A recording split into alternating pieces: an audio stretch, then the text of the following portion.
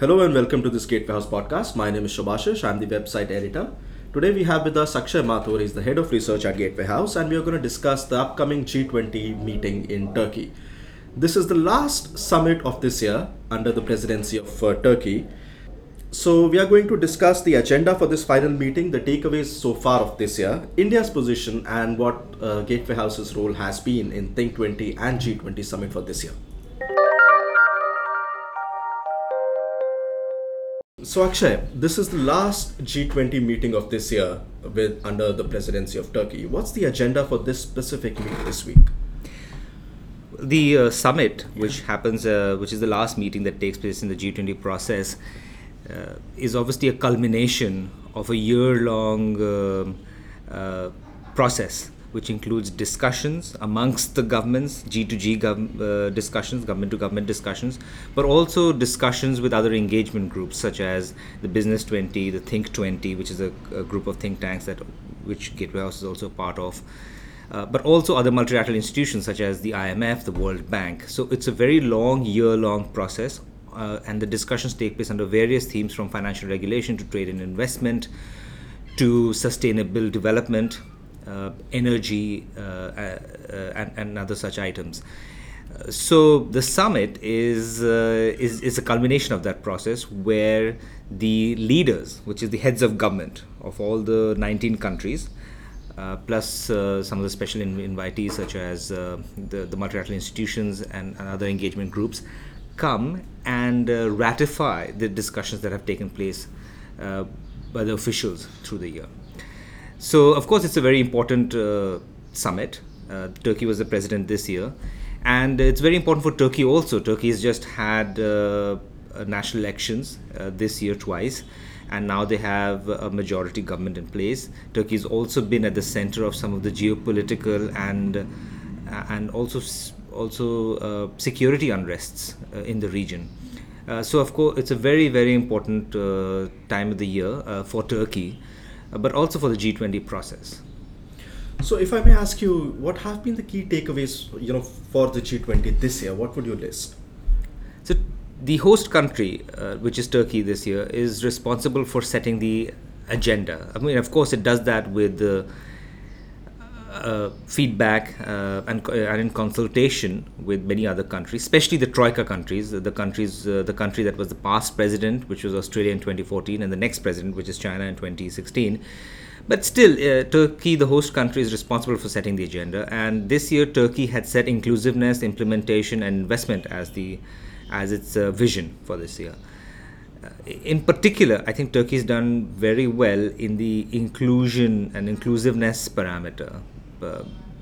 World Social SME, the World SME Forum is an example of that, and there are other such activities that have come out of it. They've also launched the Women's 20, which is the discussion groups to discuss all issues related to women, gender equality, parity, and other such things.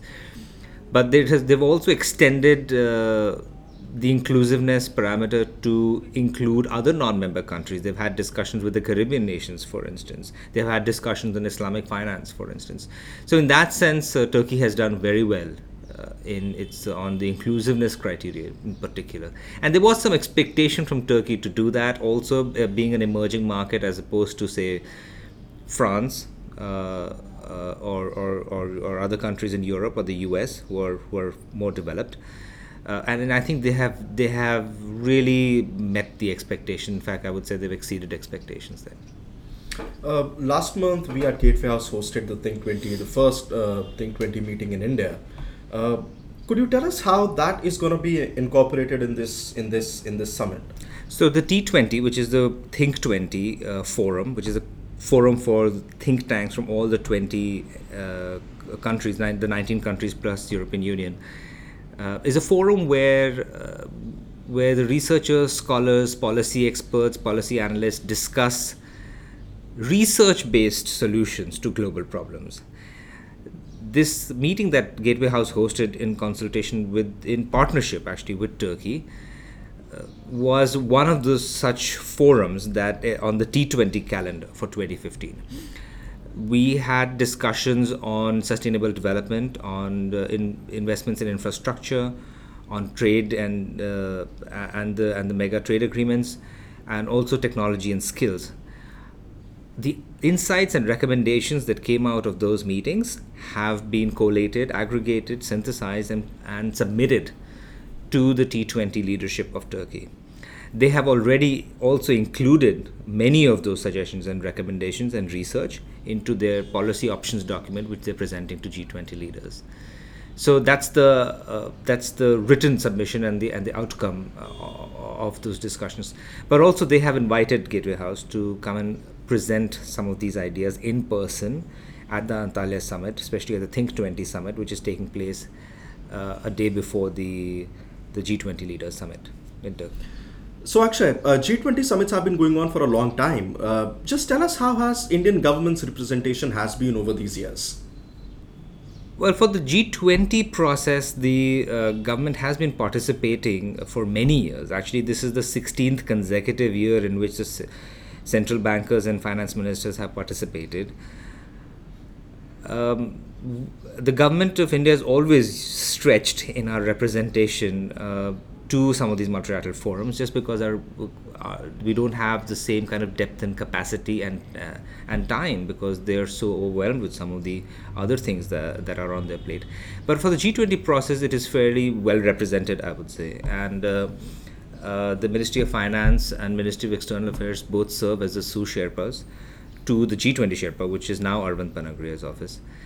Before it was Suresh Prabhu. And I think they have participated in all the proceedings, and the negotiations were pretty intense, as I have come to understand.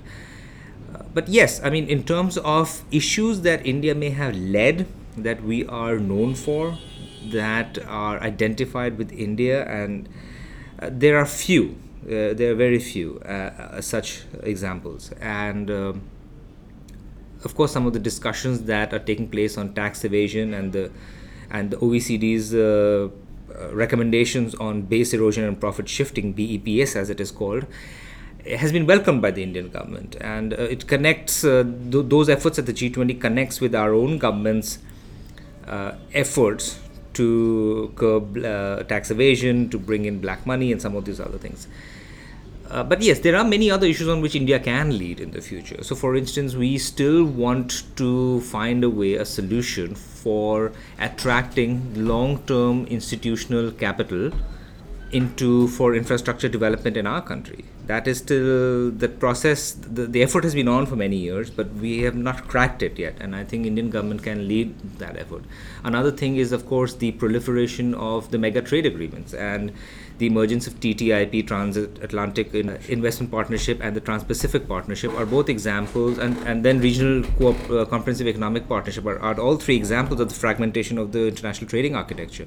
So it's something that India can take up, so to ensure that the rules of trade are harmonized, and it is in our favor also.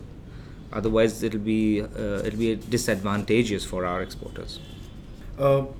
Lastly, if I may ask you, do you think there are chances that G20 Summit will come to India anytime soon, or is the Indian government very hopeful in bringing it to India?